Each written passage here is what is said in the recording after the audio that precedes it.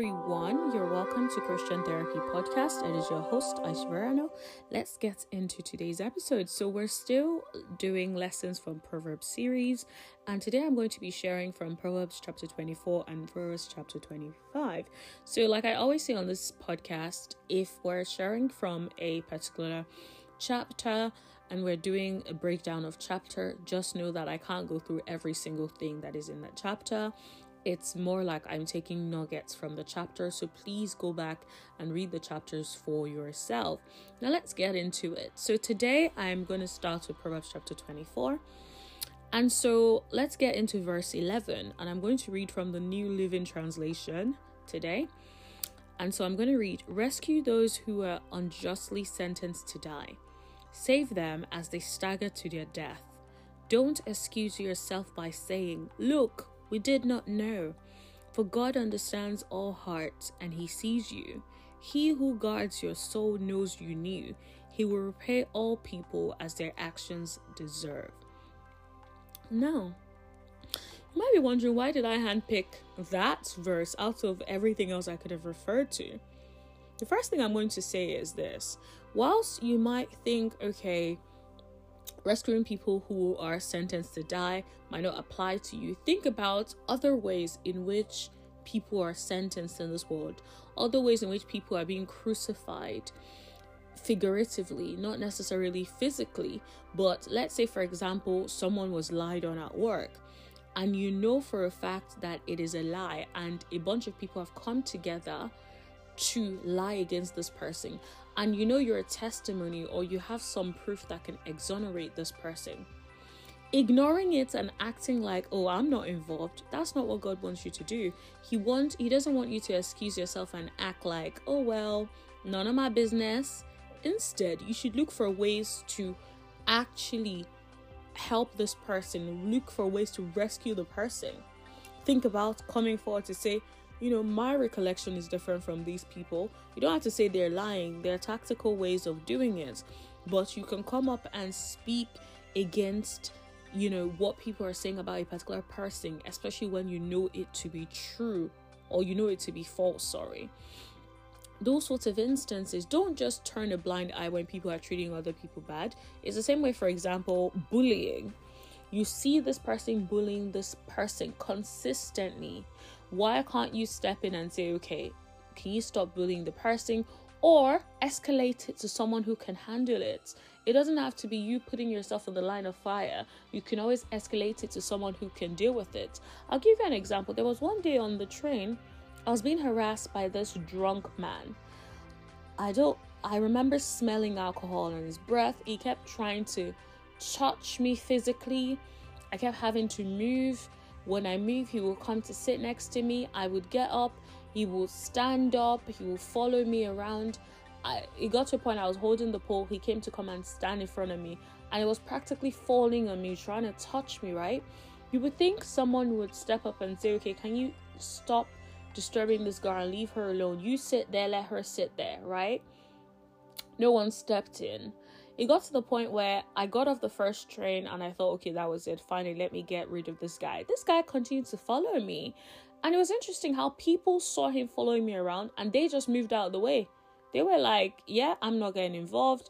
Now, I'm not saying, one, they could have either called the police because that was harassment. They could have done that. I'm not saying, step in and be like, okay, leave her alone. Even though there were moments where I thought like he was coming to attack me and I had to run, move around, jump from place to place. But he kept following me. No one did anything. No one called the police. No one said stop. No one stepped in. And so what if something had happened to me that day? Then these people were going to act like, oh, I didn't see it. Oh my God. Because one thing I've noticed is when there are a bunch of people and, there's psychological studies to back this up. When there are multiple people in a group, people are likely to act like they are not involved because they are hoping that someone else in the group will step in. So they are not trying to step in. So that's essentially what I think happened. I think everyone on that train that day were like, I'm not getting involved. Hopefully someone else will. And no one did. So I just say this to say that when you see people in horrible situations and you can help and you can assist, Even if you can't physically take that person on, call the police, get some help. I've heard of stories of people getting assaulted and people getting molested or raped in front of other people, and the other people did nothing, said nothing, didn't call help. Now I'm not talking about children, and being present in those sorts of situations. That's completely different. But what I'm saying is, I don't even want to focus too much on specific examples, but what I'm saying is, when you are at a point where you see someone is going through something, someone is in a horrible situation and you can assist, don't turn a blind eye. Don't ignore and act like, oh well, that's not my responsibility. No, we cannot live life like that. Every single person in this world is your brother or sister in Christ in some way. So I feel like you need to take there should be a personal responsibility for other people's well-being. Don't be that person that, like, a homeless person is talking to you about how hungry they are and you're just rude to them when you can know you can afford to buy food for them. But yeah, that moved sideways a little quickly. But yeah, let's move on to verse 16. The godly may trip 7 times, but they will get up again. But one disaster is enough to overthrow the wicked. The godly may trip 7 times, but they will get up again. That's one thing about the righteous. That's one thing about people that are in Christ. Regardless of what happens to them, the world might think, oh my God, surely this is their end, and they will rise up again. And you'll be like, wow, girl, like, nothing can keep you down. And that's the truth. Nothing can keep you down. Even when you go through challenges that people look and see and think, wow, it's all over for you, you would see how God will turn that into a testimony. And that's one of the benefits we have when we're in God, when we're in Christ. That is just the truth. That's one of the benefits. However, if you look at, it says, but one disaster is enough to overthrow the wicked. On the other hand, if you're not in Christ, well, guess what could happen? One thing could keep that person down forever. And it's just like, they're just there forever. When, a righteous person, someone in Christ, one thing that came that the devil brought and thought would keep them down forever, they'll end up coming back up and rising. And you're like, wow, this is amazing. Like, look what you've done. But the power of God. So yeah, let's move on to verse 17. Don't rejoice when your enemies fall. Don't be happy when they stumble, for the Lord will be displeased with you and will turn his anger away from them. This is such an important point, because sometimes it's like people feel like they have like mortal enemies. So, you have this one girl, this one boy that you can't stand, and you feel like, is out for your, your demise or whatever, is always out to get you. And then something bad happens to them. Don't resist the urge to be excited. God does not like that. God does not deal with that. Just because someone is getting their so-called karma does not mean that you should now be rejoicing. That does not mean you should be like, oh, yes, honey, I'm so excited. Like, no, you should feel sympathy. You should feel, sorry for that person. That's not the time to be like, oh my God, ki. The Lord will be displeased with you. God is not about that. Just because someone is getting what you think is the consequence of their action, that doesn't mean that God is excited that they have to go through that. And so you shouldn't be. And the thing about it is, if God turns his anger away from them, he could turn his anger towards you, because now he's displeased with you. And that's why it's so important. We have to be very careful. It's not a moment to be like, oh, I told you so. You see what's going to happen, la, la, la, la, la, and laughing and kicking because you feel like your enemy has finally gotten what they deserve. When we say we wrestle not against flesh and blood, that should be a literal statement to you, where you're like, you know what? My enemy is no one that has flesh and blood. My enemy is not human. My enemy is in the spirit. My enemy is the devil, the demons. Those are my enemies, not someone with flesh and bones that God created. So that's just something to mention. Now, the last thing I'm going to mention from this chapter is verse 33 and 34 actually. A little extra sleep, a little more slumber, a little folding of the hands to rest, then poverty will pounce on you like a bandit. Scarcity will attack you like an armed robber. This scripture is one of my favorite scriptures. You're probably like, why? Because to me, when I read the scripture, it just reminds you of the importance of hard work. Don't be out here just wasting your time and sleeping. You're like, oh, you have something to do. You're meant to go to work. Instead, you're like, let me sleep a little bit. A little sleep, a little more slumber, a little folding of the hands, then poverty will pounce on you like a bandit. That's what the word of God says. I didn't make it up. It's like, or let's say, for example, you've had this goal that you want to go to the gym. And then you're like, oh, I'm going to go to the gym at 6 a.m. At 6 a.m., you're like, yo, I can't do this. And you're like, oh, let me sleep a little bit. And then you sleep a little bit. And then you just realize every morning you just do exactly that same thing consistently. What do you think is going to happen? Literally what the Bible has said. And I'm going to leave it at that. And so now we're going to have the sponsored segment just for a few seconds, and then we're going to get back into Proverbs, and we're going to do Proverbs chapter 25 when we're back. We'll be back. And we're back. Thank you so much, guys, for your patience. All right, let's get into Proverbs chapter 25, and we're going to be reading from Proverbs 25 verse 9. When arguing with your neighbor, don't betray another person's secret. Others may accuse you of gossip, and you will never regain your good reputation. That's Proverbs 25 verse 9 to 10. Like, when you're arguing, that's not the time to drop another person's name in it. Leave the person out of it. The Passion Translation says, don't reveal another person's secret just to prove a point in an argument. Or you could be accused of being a gossip and gain a reputation for being one who betrays the confidence of a friend. Don't be that person. I'm one of those people where I'm like, I do not like to repeat anything anyone has said to me because of the same reason. I don't want to betray the confidence of anyone. And I think it's so important that even when we're in arguments and we feel like, oh my God, if I use this secret, like I would prove my point and I'll win this argument, it's not worth it. Ultimately, what is so important to have is a good reputation. And if you haven't listened to that episode where I talk about your name, your legacy, a good reputation, all those things, I want to encourage you to go and actually listen to it. It's such a good episode. So yeah, it's one of those things where I'm just like, okay, it's not worth it. Whatever it is, to betray a confidence of a friend is not worth it. Alrighty, so let's move ahead to verse 15. Patience can persuade a prince, and soft speech can break bones. Wow.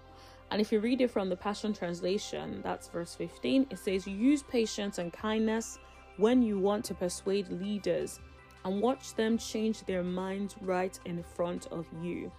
For your gentle wisdom will quell the strongest resistance. Wow.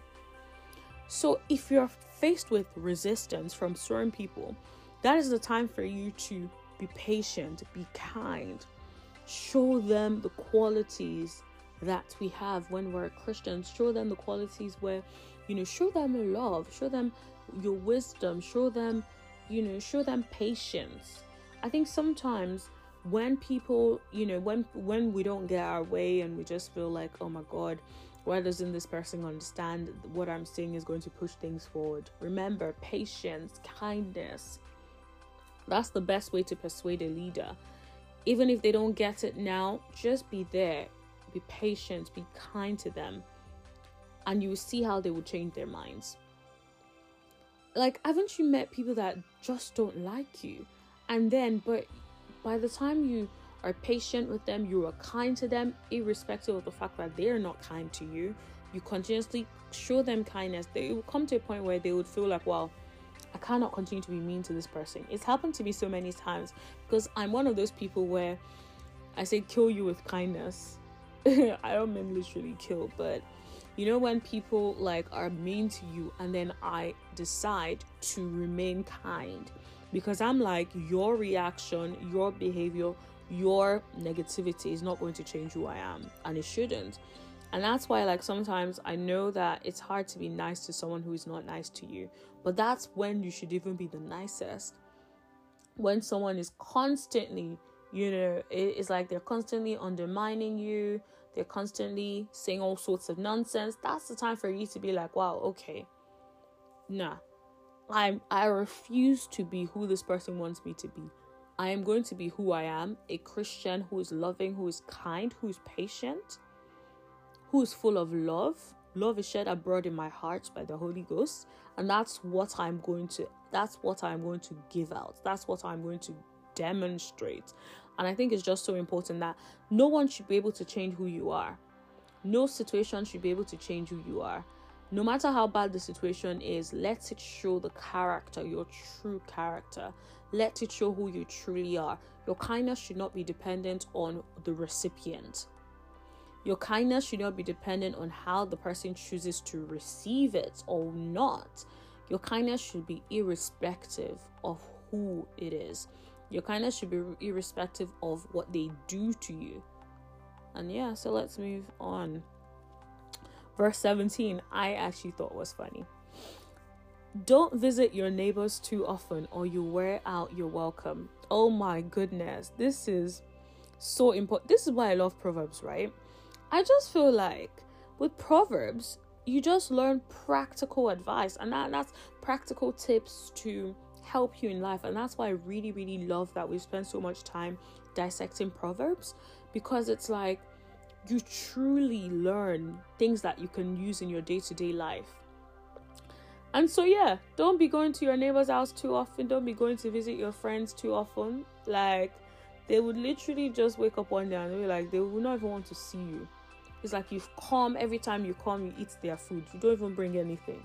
But you come every day. You come there to eat morning, breakfast, lunch, dinner, every single day. Like, at some point, they're just going to be fed up and just be like, yo, this person just continues to come and eat our food and, does not contribute in any way. So don't be out there. Don't be that person that overstays their welcome. And then the host will now have to start thinking of ways to get you out of their house. It's not right. All right, we move.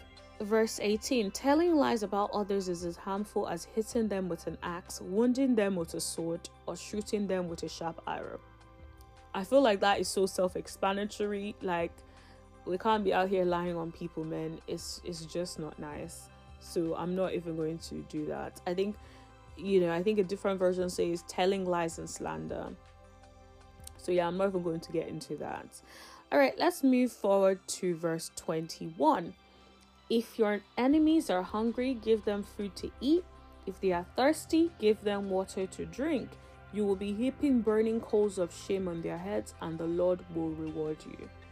Now, if you recall when I was talking about verse 24, there was a particular part of verse 24 where I was talking about how to treat your enemies.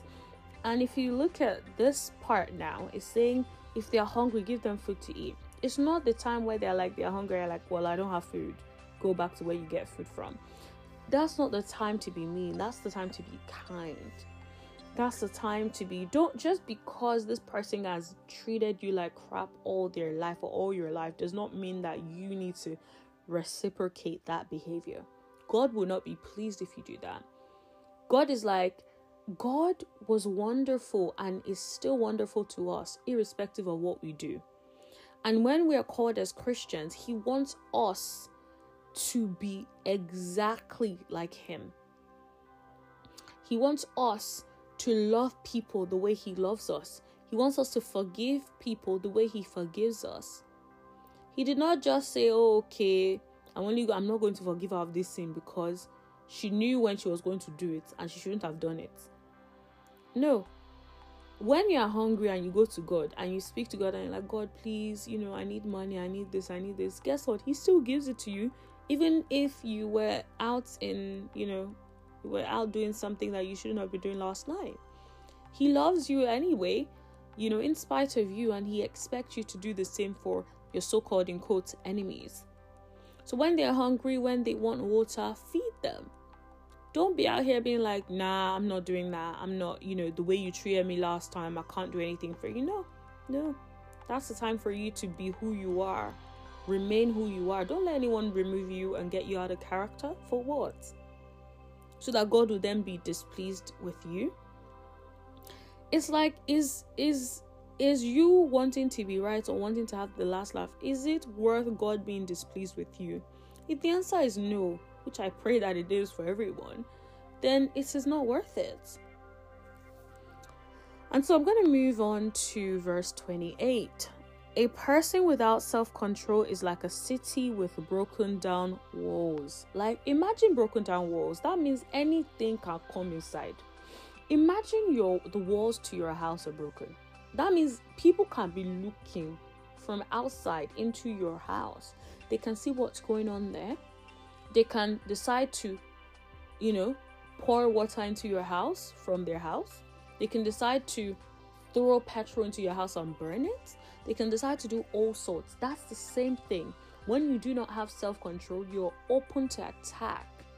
Anything could come from left, right, center. Literally anything. It's almost like you're open to attack. It's like anything. Literally, someone can throw an arrow from the next room that it wasn't even meant for you. But because the walls are broken down, it just goes straight in. That is what it means to not have self-control. And I want to encourage you, self-control is important. If nothing else, if you've not heard anything else from today's episode, hear this. Self-control. A person who does not have self-control is like a city without walls. That means you are open and prone to attack. Just picture it for a second. I want you to close your eyes and think about this. Let's say the house that I live suddenly, got boggled or something happened and the walls just fell down. All of the walls. That means from inside my house, my neighbor can see me. My neighbor can see everything in my house. Thieves can see my television. Thieves can see my laptops. They can see everything in the house, which means easy access. Even my neighbors that are not thieves might think, oh wow, the walls are down. There's that TV that I like. Let me just go in and really pick that up real quick. When you really picture that, you just see that self-control is important. Not having self-control is putting yourself at risk. Not having self-control means you're prone to all sorts of attack. Left, right, center. It's like attack. Sometimes you don't even know where the attack is coming from because you do not have self-control. And so if you live with nothing, develop self-control. How can you develop self-control? By setting targets and by sticking to it. If you have a particular target for this, set the target. Discipline yourself. When you fast, the more you build self-control. The more you pray, the more you build self-control. These are the things you have to do, spiritual exercises to develop. It's like a muscle. To develop and strengthen and build that muscle. And so if you read that from the Passion Translation, verse 28, if you live without restraint and are unable to control your temper, you are as helpless as a city with broken down defenses. You are open to attack. You are as helpless as a city with broken down defenses, open to attack. Helpless. Like, think about it too. Helpless. Helpless, which means from any direction, anything can happen. And so I want to encourage you today, develop self-control. Develop that discipline, that self-control that God is talking about, that the Word is talking about today. And I pray that even as you listen to the sound of my voice, if there's anything that you're struggling with, I break the power of that thing over your life in the name of Jesus. I pray that indeed the self-control that was in their heart when they gave their hearts to Christ will be exercised. They will begin to strengthen that muscle in the name of Jesus Christ. Father, we thank you. Father, we thank you for everything we have learned today. Father, we thank you because indeed they are resonating deep down in our spirits and we are running with it. We are disciplined in the name of Jesus Christ.